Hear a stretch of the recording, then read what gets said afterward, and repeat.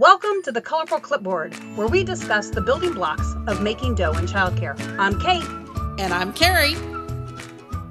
Welcome back to Colorful Clipboard. Carrie and I are so glad to have you join us. We are going to start to explore some different ways over the next several weeks, not necessarily every week in a row, because we want you to have some other information as well, but ways that you can build the confidence in not only yourself, but also your staff and in your program. And so a couple episodes ago, we did talk about how even Tiger Time can help build the confidence of your staff.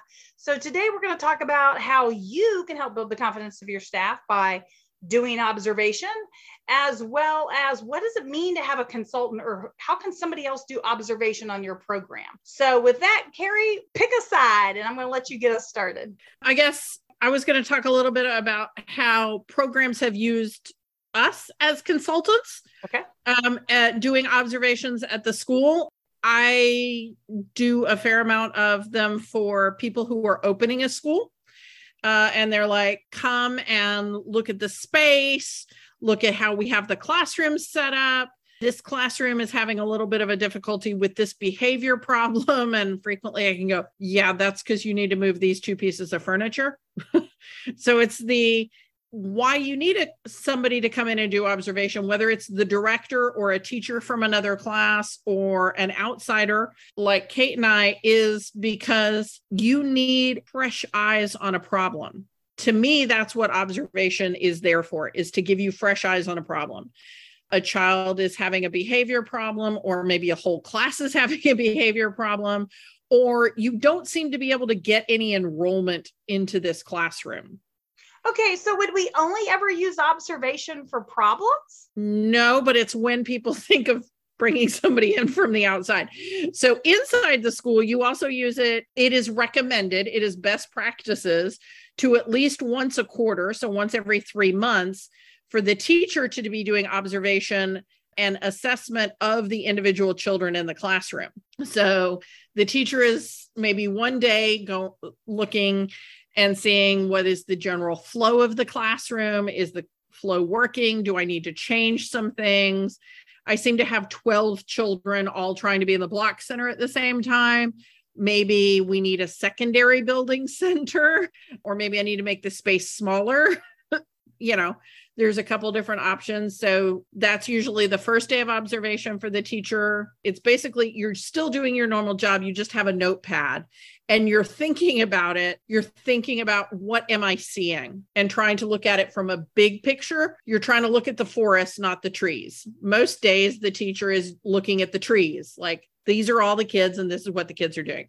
So the first day it's what's going on with the forest. And then the second day is there anything that's popping up with those individual trees where either they're not being challenged enough in an area, they're not developing, they haven't moved forward in an area of development, or they're having a conflict, something like that. So the second day is usually looking to see, are all the kids where they need to be developmentally? Okay. So I know this director who used to keep Post-it notes in their jacket pocket.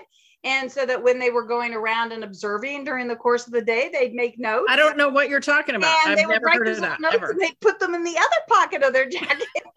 So remember that as a director, you also are doing moment by moment observations. So as a director, you are constantly observing your staff, their flow in their classroom, their communication with their peers in their classroom, and their communication and discipline and all of those lovely components that go into a classroom day in their interactions with their children. You might also be making it with their interactions with parents. So again, as a director, you're going to use the tool of observation all day long, every day. And the more of those happy Post-it notes that you can make about every staff person that you can give them over the course of the day, at the end of a week, however you want to share that information, that'll go a long way. So although we often think of observation for, we have an issue with a child, whether it's behavioral or developmental, rehearsal. A lot of times we think about it as observation because we keep getting cited for the same thing. Like there's just something that our program just can't seem to get past related to inspections and regulation. So absolutely, those things are instinctively what people think about. So I'm hoping that you guys also all think about those smiley things, those things that our staff are doing really, really well. So yeah, and choose to bring outsiders to look into your program, whether it is somebody like maybe you're in a nonprofit and it's just somebody on the board who wants to come observe, or you're actually going to invest in your program and bring in some outside folks. Definitely think about whether or not that's one person, whether that's two people, whether that's just negatives, just positives, 1 day or 2 day, or longer, because again, depending on the size of your program. And, you know, don't ever, ever, ever hire somebody that says, oh yeah, I can do that, or it's not going to cost you much, because that's probably not what you want. I mean, I'll be honest, you get what you pay for, and you want somebody who's going to take the time to really spend time in your classroom, who's going to ask questions and observe, and then give you a resource that includes a game plan, that includes action items. Just getting somebody's feedback of, oh, you guys have got this down. Oh, you guys are doing good. Yeah, no, that's not useful. That's not helpful. That's not useful to your management. Not useful to anybody. Yeah. So circling back to the director walking around and doing observation, which yes, Kate is 100% right. You should be doing it all the time.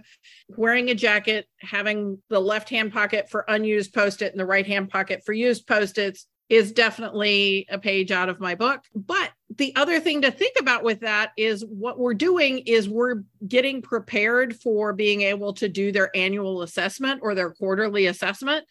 If you only pay attention to them the week that the assessment is due, you're not doing them any good. You're not doing your center as much good.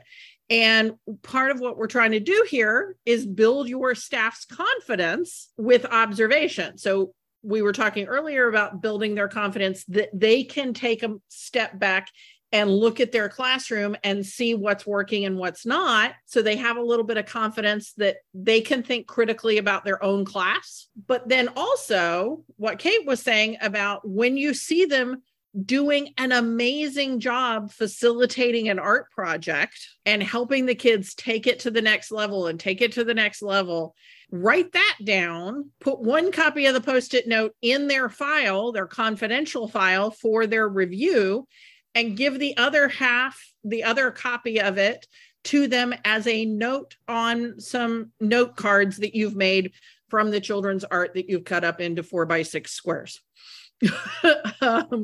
Kate and I believe very strongly in reusing the children's art. They only usually use one side of the paper, cut it up, make it into note cards, and use that to give your teachers happy grams. And sometimes the happy grams are about, I saw you working with this child and you guys were having a little bit of a difficulty communicating effectively.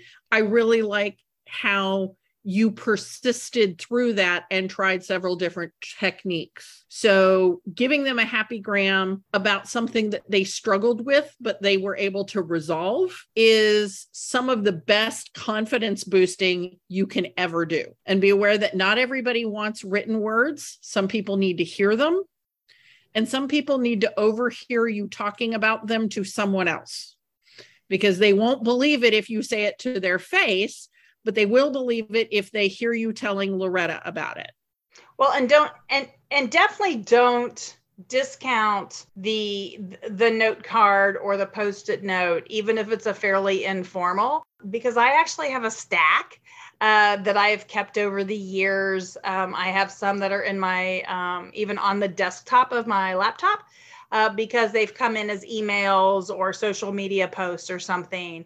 And, you know, it doesn't take much. We are in an age of technology. So again, if you're seeing things that are happening in a classroom and you love the feeling that gives you just by looking at, you know, snap a quick pic. You know, it's always better if the kid's face isn't exactly in it and it's maybe definitely more the teacher. But even if it's just for you to grab the moment, maybe you don't share the picture, but it's for you to kind of help remember everything about that moment, because we all know there are days where we are running around and we see something out of the corner of our eye that kind of just reminds us why we do this. And, grab a quick pick. Again, those picks, sometimes they're just for you, right? Like how great would it be if you had a book of why I do this job, and you have the pictures, the stories, the thank yous, even if nobody ever sees it but you, and you get an opportunity in your Tiger Time, especially those longer Tiger Time blocks when you're trying to figure out how to get yourself motivated to do the next 4 months of curriculum. This is why you do it, right? So grab those opportunities. In that same sense, because we do have technology, even if you're not sending those pics, take the time to go send a whole bunch of text messages at the end of the day. Please don't do it when they're supposed to be paying attention to the children. We already have teachers all over the globe that have a problem with that thing being, literally physically attached to their body.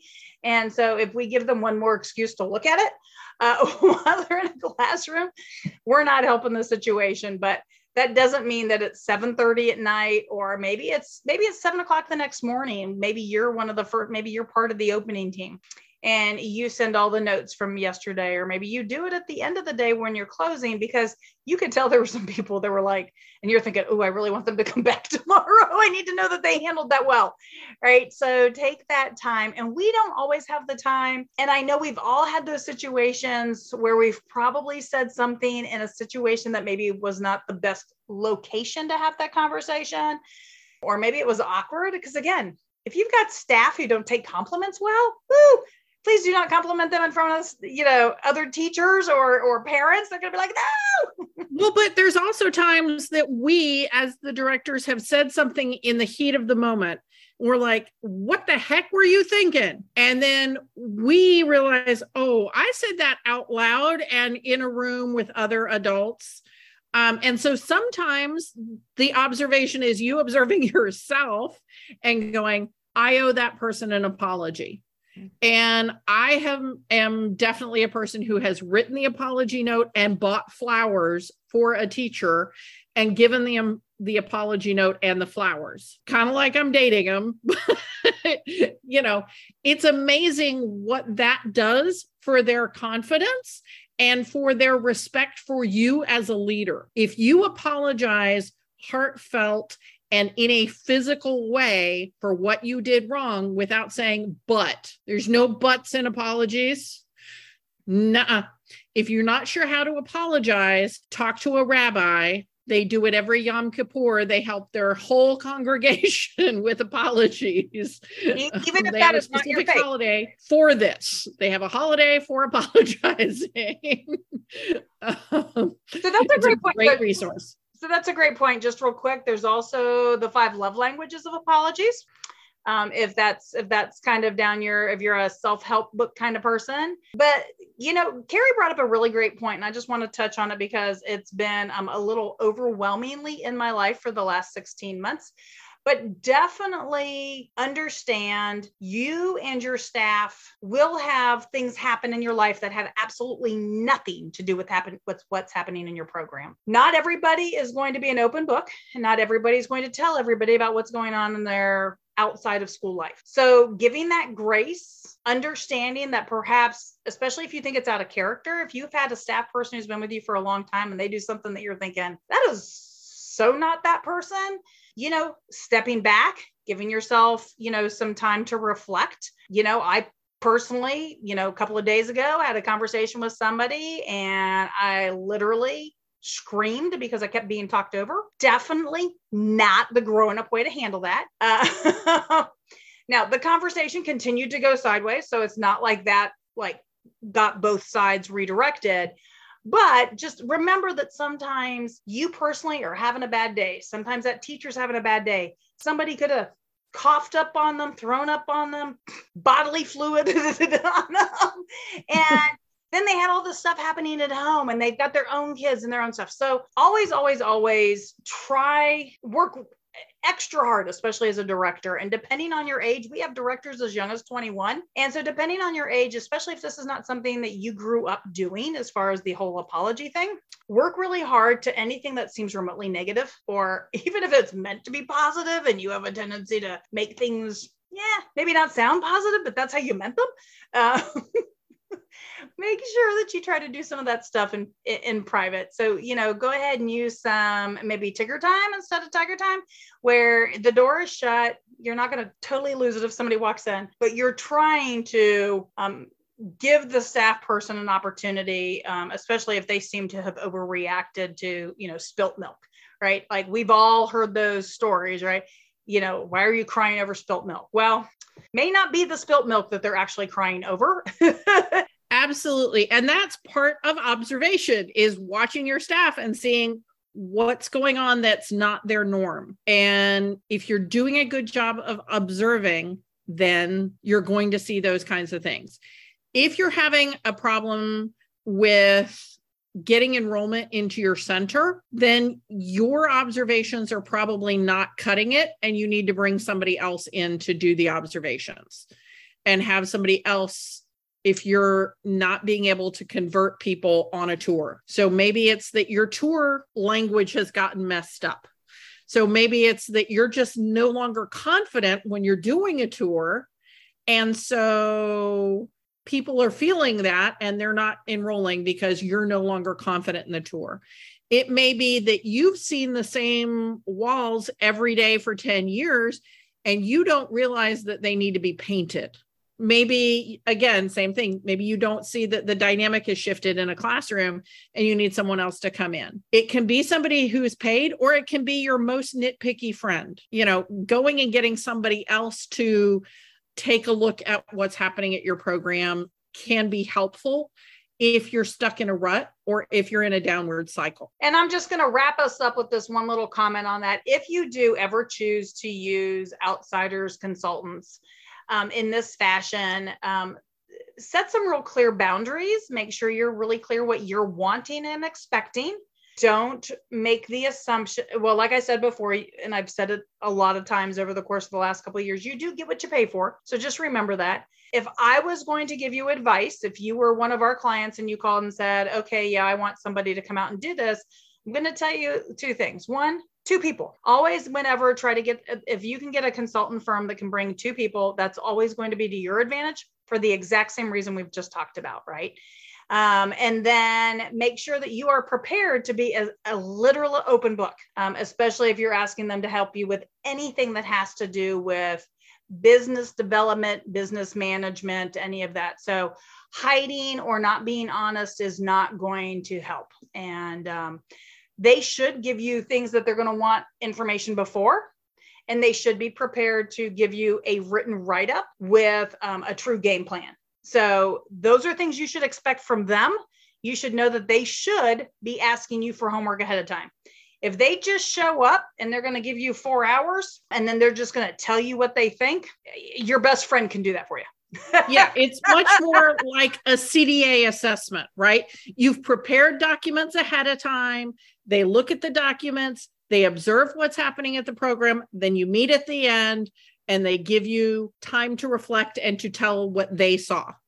So it's very much like the CDA EDS visit. As you were saying that, I was like, it is so much like when I do a CDA evaluation visit. Yeah. That is what it should be. Yeah. So if somebody's come out and done a credentialing visit, whether it's on your location or on staff, you should expect nothing less from a consultant who's looking at your entire program. I would personally expect more. And so that's why I said, and I've seen programs that have only used one person and people are fine with that, but there are reasons, and I'm not going to share it necessarily here. But I definitely feel like there's a real advantage to using 2 people. Even if 2 people are literally looking at the same stuff, just at different times on different days, because if they're there for 2 days and consultant A and consultant B are flip-flopping what they're looking at, they also are bringing different experiences in, and they're going to be able to give you, in my opinion, a more complete assessment, because you are asking for a program-wide, generally, This is not, you're coming to look at a classroom. So if you have a classroom with some behavior issues and you're bringing a consultant in, yeah, one consultant for a few hours is going to be fine.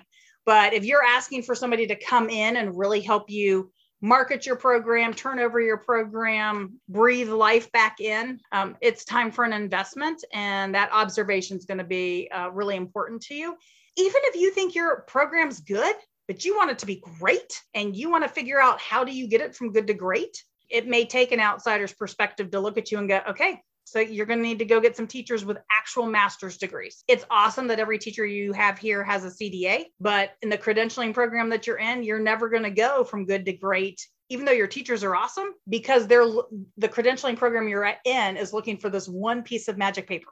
And so you're going to be. Yeah, that absolutely can be it. I mean, again, this is just taking that observation tool up to the next notch. Kate and I love doing it, but there's other people who do it too. We're not saying you have to use us, but if you're trying to get your program to be the best program in the area, or you're experiencing challenges, observation has to be part of it, whether you're at the point where you can do it with internal people or you need to bring somebody else in. That's going to be a judgment call for you and your team. But every director is doing observation on a daily basis, and you might as well get credit for it by giving people those happy notes when you catch them doing the right thing. You want to catch people in their positive actions about 5 times more than you catch them in the negative. If you catch them every day doing something wrong, that means you have to catch them 5 times that day doing something good, because we want them to be motivated and engaged and committed to your center. Absolutely. Got to love caught in the act. So thank you so much for joining us today. We look forward to talking to y'all next week. If you've liked what you've heard, feel free to share. Feel free to leave us a review. Maybe not right now. You can go ahead and write it, but we might ask you to put it on the upcoming announcements that you guys are going to be hopefully as excited about it as we are coming up before the end of the year. There we go. That's how committal I'm going to be. So before the end of 2022. Okay. Have a great week. Thank you for listening to Colorful Clipboards. Connect with us on social media at Colorful Clipboard, or send us an email to hello@colorfulclipboards. Send us your voicemail with your own questions and stories. If you want to keep learning with us, visit Texas Director, where we continue to have seminars, licensing, programs, and more. This show has been made by me, Carrie Casey, and Kate Young, with assistance from Hallie Casey and Marie Young. If you learned something today, share the show.